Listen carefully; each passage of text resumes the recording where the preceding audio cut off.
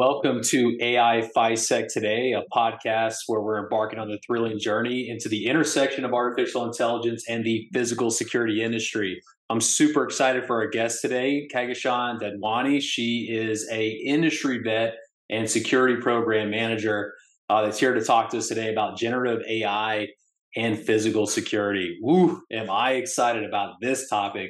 And we'd love for the audience to meet you. Why don't you tell us a bit about your background so they know that who they're listening into? Yeah.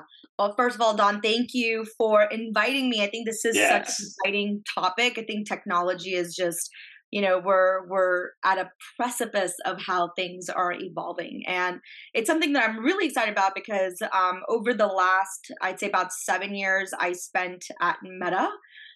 Specifically, I joined when the company was Facebook as a consultant and really helped build up a lot of the functionality within the crisis management and business continuity space. I was within their business resilience organization, and I did a gambit of things ranging from actually doing crisis response, like supporting a lot of the crisis response itself when things happened, supporting the crisis management exercises, got an opportunity to write a couple of those exercises myself, training some people, and moving into the employee resilience space, supporting the safe workplace environment, talking through risk management, threat management, insider risk, and then just generally being able to be a fly on the wall on those conversations. Man, like you just learn a lot.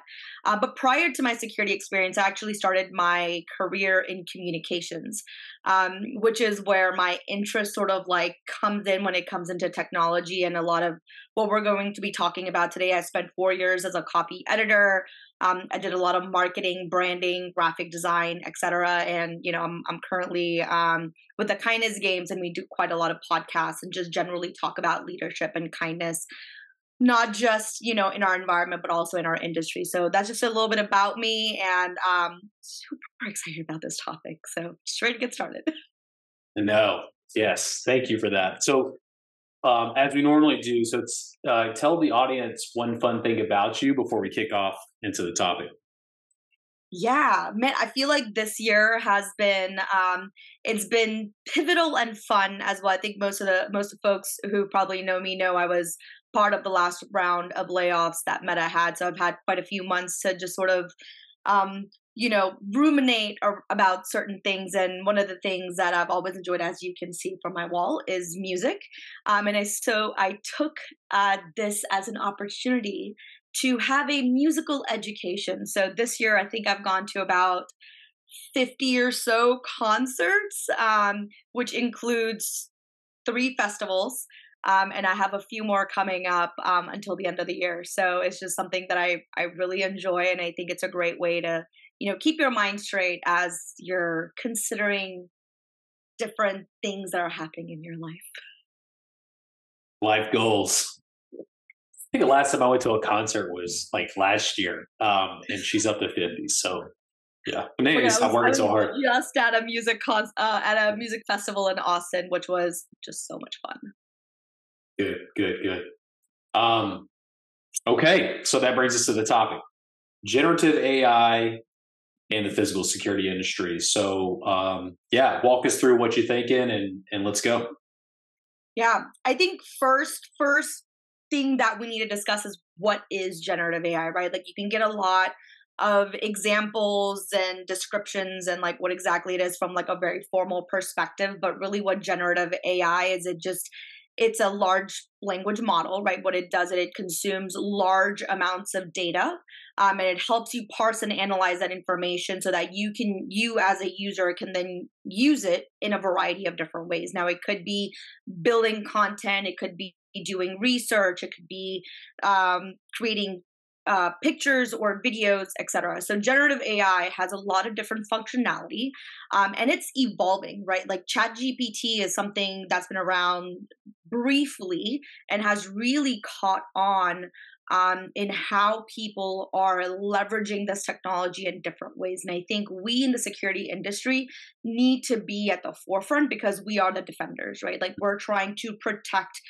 people, assets, our technology, our reputation, et cetera. So I think when we think about being able to leverage the way that these new technologies are coming up and how our adversaries might be using it, it behooves us to learn not only how this functions, but also start to use it so that we become these like native users, right? Like we don't want to be on the outside. We want to be on the inside and being the innovators, and not necessarily being like, like AI is going to be this crazy thing. Cat's already out of the bag. You can't put it back in. So when I think about generative AI within the physical security environment, I think it has a lot of different use cases. And just generally what I think about is mostly crisis management, right? Like you could think about it from a prevention standpoint, and you can think about it from a response standpoint. And again, lots of use cases, but I'm going to look at it in 3 different categories: people, process, and technology, right? It's the who's going to use it, how are they going to use it, and then what platforms they're going to use to be able to do this type of work. So we can talk about a variety of different things, and I can talk about this for hours. So I'll just maybe help you, let us like guide the conversation in a way that you think might be most interesting to our audience. Well, I think the industry tends to lend itself to protecting people, property, and assets, right? So we started off with people. I think that might be an interesting one. So again, I think there's like 2 separate conversations, right? There's like the one of like the what security protects, and then the secondary is how security protects it.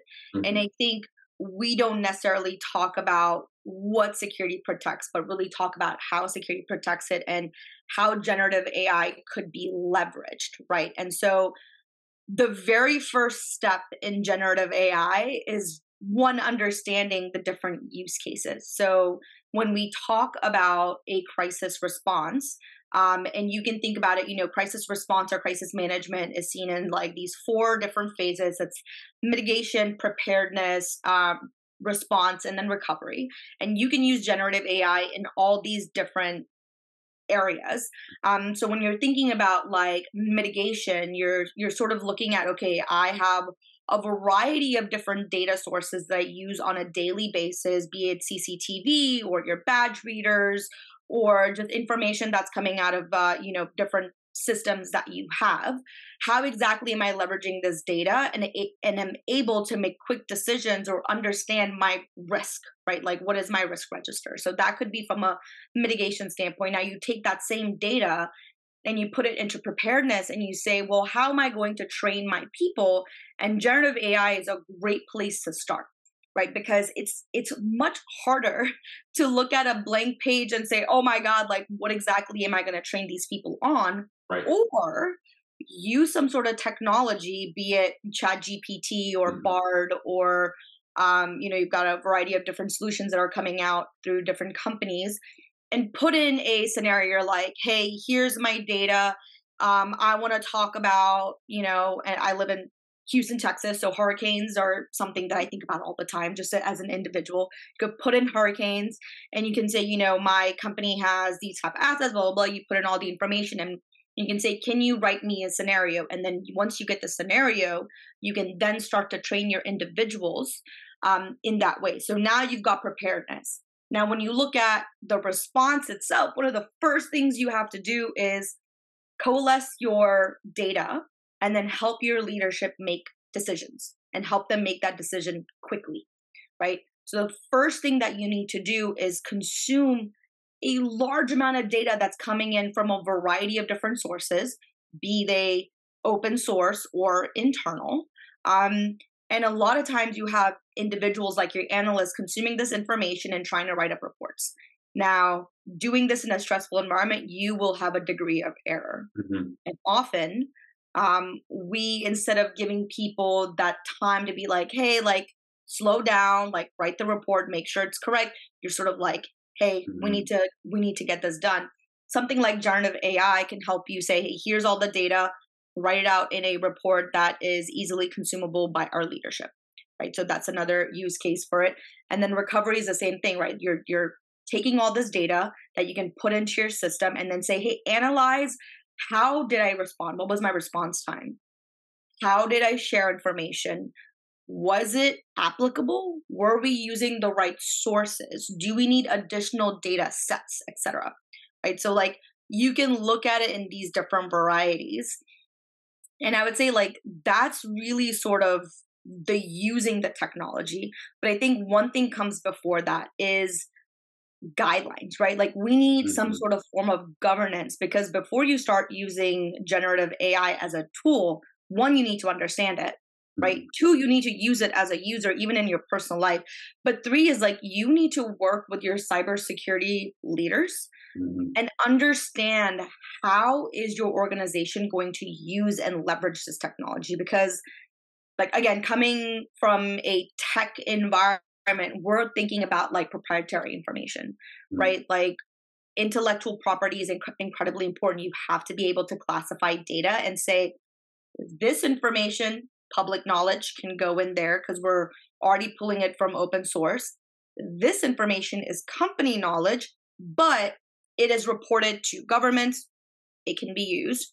This information is fully confidential because it is the way that my company makes money. It is the way that it makes revenue. And so you have to be able to do that. So governance and policies in place is one. And then the second is like acceptance from your company, right? How are you doing change management internally and doing adoption within not only your leadership, but your employee population?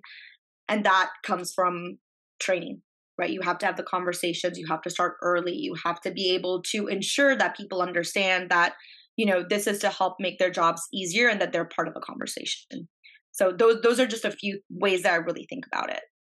Yeah, I like where you're going, because it's security people, protect the people, at all costs, but don't be afraid of it. And at the same time, we use it to augment. One of the things that you mentioned that they used, I know in like ML terms or machine learning terms, is as they're developing those algorithms to augment human, and this is obviously on different, more broader, not as deep as generative AI, but they use terms like human in the middle, right. Because when it's super critical, let's say use case for the AI, that they put human in the middle to make those critical decisions. So the way I think about this is there's no difference with this. I mean, you use it to augment work or to help connect the dots, like you're saying, as maybe you're a program leader and you're kind of drafting different parts of how do I handle critical events. And it's not that I'm allowing it to make decisions for me. I'm just allowing it to kind of lay the land, and then I'm looking at it from a different perspective because I have more information. And then I'm the one, the human in the middle, that makes those decisions, that ultimately takes the responsibility. But one of the things too that I've seen around generative AI that I found was interesting is that when people talk about LLMs, it's usually in context to billions, if not trillions, of parameter models, like huge models that have the vastness of the internet, right? And a lot of bias comes with that. A lot of hallucinations come with that. But one of the things that's happened recently, and I understood this from IBM, is they have something that basically is a smaller version of that LLM. It might have 150 million parameters, but it's specific to solve a specific business problem. So meaning it's a foundation model, it's adopted. Yeah, it's got less parameters, but it's also got less hallucinations. It's got less bias, and allows them to achieve governance for those reasons a lot easier and a lot more cost effectively than just adopting, an open API or open AI API that some companies might be trying to do. And we had a guest on one of our earlier podcasts that talked about, I think it was White Castle, that may have adopted an LLM and paid dearly for that decision. And so companies are learning from that and becoming more wary of that. So, that was just me kind of reflecting on what you were saying with when I think about man in the middle or person in the middle, human in the middle, trying to act and making those decisions as opposed to just leaving it to the technology, which I don't know that they're quite there yet for some of the most critical decisions, right? Yeah, definitely. I think a lot of people have a misconception about AI right now, right? Because like we don't truly have artificial intelligence. What we have is, machine learning or deep learning, which is sort of this ability to consume the data that already exists, right? It's not thinking like a human. A human can make leaps and bounds depending on the expertise that you might have. But this technology that exists, it's just consuming the information that already exists. Now that data model might be much larger than you as a human being is able to comprehend, but that's because they're simply building patterns, right? They're seeing what are the patterns that they see and what are the outliers. And you as a leader have to be, one, comfortable with that technology, and two, with the best practices that you've set both for yourself and your team members. Because ultimately, once a decision has been made, you as the leader are responsible. You can't blame the technology, right? Like the technology is just it's a tool. That's like saying the code we wrote is not our fault. Right. It broke. It wasn't us. Yeah. Yeah. I think we have to. This is one of those areas, very much like other parts of security, where like you're constantly evolving your policy, right? Like you're constantly evaluating the technology itself and then evaluating what part of this technology do we want to use? What are we comfortable with? And what can we experiment with? Because you need to be able to have, maybe one or two individuals in your company that are like the innovators, right? They're looking at these emerging technologies while the rest of your team is running as a, well-oiled machine, because when stuff hits the fan, you need people to be on their A game, not using technology they're not necessarily the most comfortable with. Yeah. So what are your thoughts outside of the people? I think you mentioned something about process, or maybe we align with process, but what's the next pillar that we look at in this? So I think the next pillar is the technology, right? So we talked about the people. I think the people, when you think about it, it's what's their comfort level? How well are they trained? Are they in alignment with the decision that you've made about using these tools? Your process is how exactly are you going to be using it, your guidelines, your governance, your the sort of the SOPs you have in place, especially in alignment with the other teams, specifically your information technology team, cybersecurity team, etc. When you think about the technology, then I think there are currently a lot of different tools that are being introduced by a lot of different companies. Right. And I can't even give you a full list, because just in, like doing a little bit of research in preparation for our conversation, in like the last 2 months alone, I think 25 companies have already come up with additional tools that you can use to be able to do this type of work. And this is just in the security industry. This is not even like the full generative AI stuff. So like there's just a lot coming out. Like if you look at it from like a public security perspective, a corporate security perspective, there's stuff coming out in, data security where we have to look at things from a responsible AI perspective. I think you as a leader, especially as, a chief security officer, may need to consider what type of tools not only you plan on using, because you have to put some parameters, right? Like you can go the very large model set, or you can start small and start to experiment. So you as a company have to look at your tools, like what are you going to be using to connect all the things that already exist. And then you also have to figure out what tools your third-party vendors are using, because that is a responsibility that you as a company also have. Because although you may be thinking about generative AI, have they been thinking about generative AI, and are they looking at it from a privacy perspective? So whatever tool you use will ultimately be used by people and will be attached to some sort of process. And then you have to define, is that good enough for you? Is it too much? Or do you need something more? right? Like you sort of have to start asking these questions. And part of it is having conversation. So yes, 3 pillars: people, process, technology. But ultimately, it always comes down to our people, because they're the users. They're the ones who are going to follow or break those guidelines. They're the ones who are going to be engaging with other people, be those people, the developer of the generative AI tool, or the individuals who are third-party vendors who might have started to use generative AI tools. Are they just using ChatGPT, or do they actually have something that's at an enterprise level? Do they have the right securities in place? It's like you have to start asking those questions and then say, okay, the technology that we're using is good enough, or no, it's not. And do you have the right experts in the room to be having certain conversations about how to implement certain technologies? Because a lot of times what I've seen happen is you will have the top leaders in the room to have certain conversations about technology, and they always forget about the end user, right? Like, who's actually going to be the person that's going to be using the technology, and are they trained well enough to use it, or can they give you additional insight on what type of technology is necessary?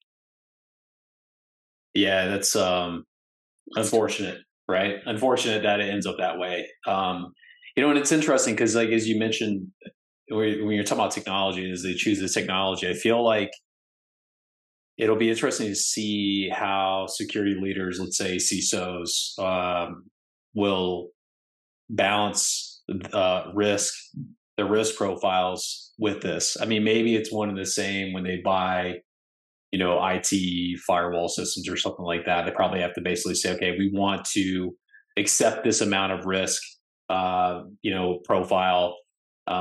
Here's our tolerance level.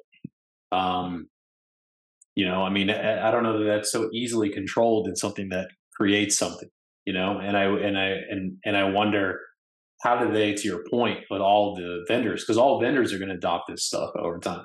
Yeah. So now the evaluation of all of our vendors, taking them through security audits, isn't going to be like, hey, show us your InfoSoc audit that you ran from a third party last year. Who knows what that next level is going to be, and making sure that these vendors are doing what they need to do to protect our business and our interest, and ultimately the end users, right, that are using the application. Because one could assume if we're safeguarding our business, we're safeguarding end users. But then you have the other route, and I'm just going to flip this on its head for a second. Then you got the other route. Was like, well, if our risk appetite is would say that we're very risk adverse, we don't want to deal with any risk, let's say, then in that case, we're going to be slow to adopt tech. But slow to adopt tech is a critical decision, because that lack of adoption could end up in a company's inability to innovate, inability to to stay relevant, and that could happen for all aspects, every single department. I mean, even how people write code, right? A generative AI can support with, and that's questionable. That's something I think we might have touched on at GSX, but yeah, it's going to be really interesting. I can foresee that IT and security departments are going to continue to grow. I saw something today that cybersecurity is just going to continue to go up, and that generative AI and other growing AI interests are going to be a huge part of that.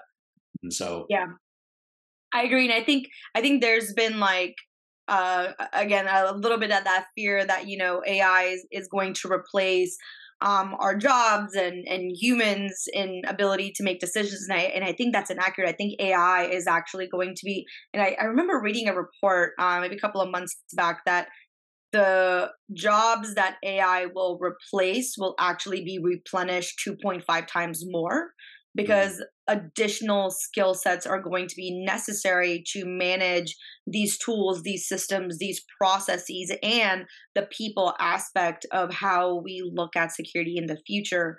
And the biggest thing is, once a technology or a tool is introduced into society, you will have adversaries who will take a look at, how can they leverage this tool and get the upper hand. So we just have to be like one step faster and one step ahead.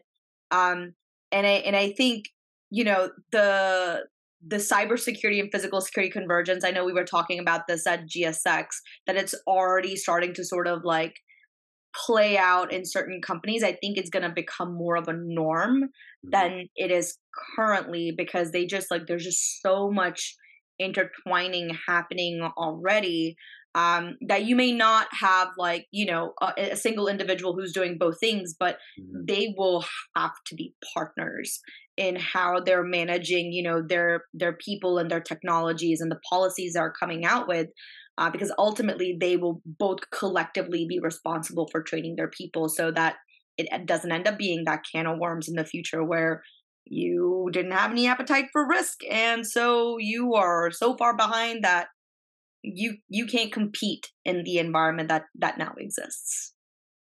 Yeah, when you mentioned about people, it's going to take our jobs, it's going to create more jobs. I think it was like one of the founders of OpenAI was commenting on a recent Joe Rogan podcast, and or at least it was recently posted. So I don't know how recent it was, but you know, he talked about how, you know, there will likely be some aspect of universal income that will help people that have lost their jobs immediately.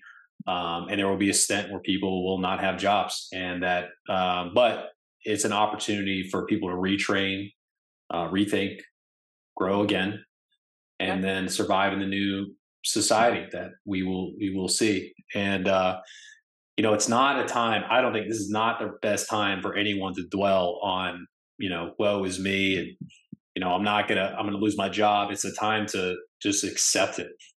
It is what it is. This is like a technological force that's coming with or without anyone, and that's kind of why we're here, right? Talking about this. So it'll be interesting to see. One of the things I was curious about is on that topic of universal income is for companies that do adopt tools like generative AI that have a major force of change in a company, transformational change.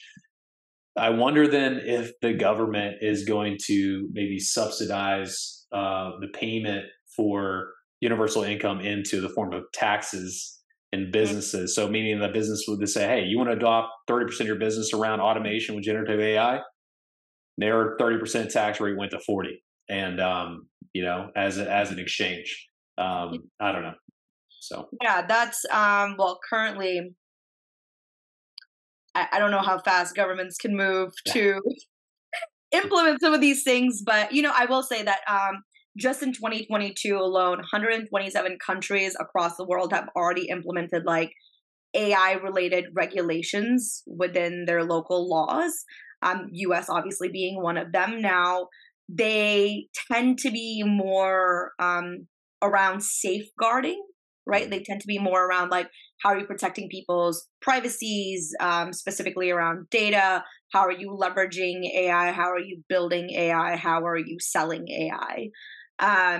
But I don't know if I have full faith that universal income will be something that we see at least in the next decade. Maybe I'm being a little pessimistic here. we might go to more concerts for me. I feel that. So, Kehkashan, we got 2.5 minutes left. As we usually do in the podcast, give us a sense on what you're working on that you're really excited about, and tell the audience where they can find you. Yeah. I think as some folks who have seen my face fairly regularly know, I am part of the Kindness Games with our incredible community. And, you know, we started in 2020 in the midst of the pandemic because, you know, we just wanted to heal each other with kindness. And there was too much negativity. So we're like, let's be positive instead. And we've come such a long way. One of the things that I'm so excited about is we just launched our Kindness Games book. So please go grab yourself one. You can purchase it on Kindle now. You can find a physical copy of it, I believe, on October 27th.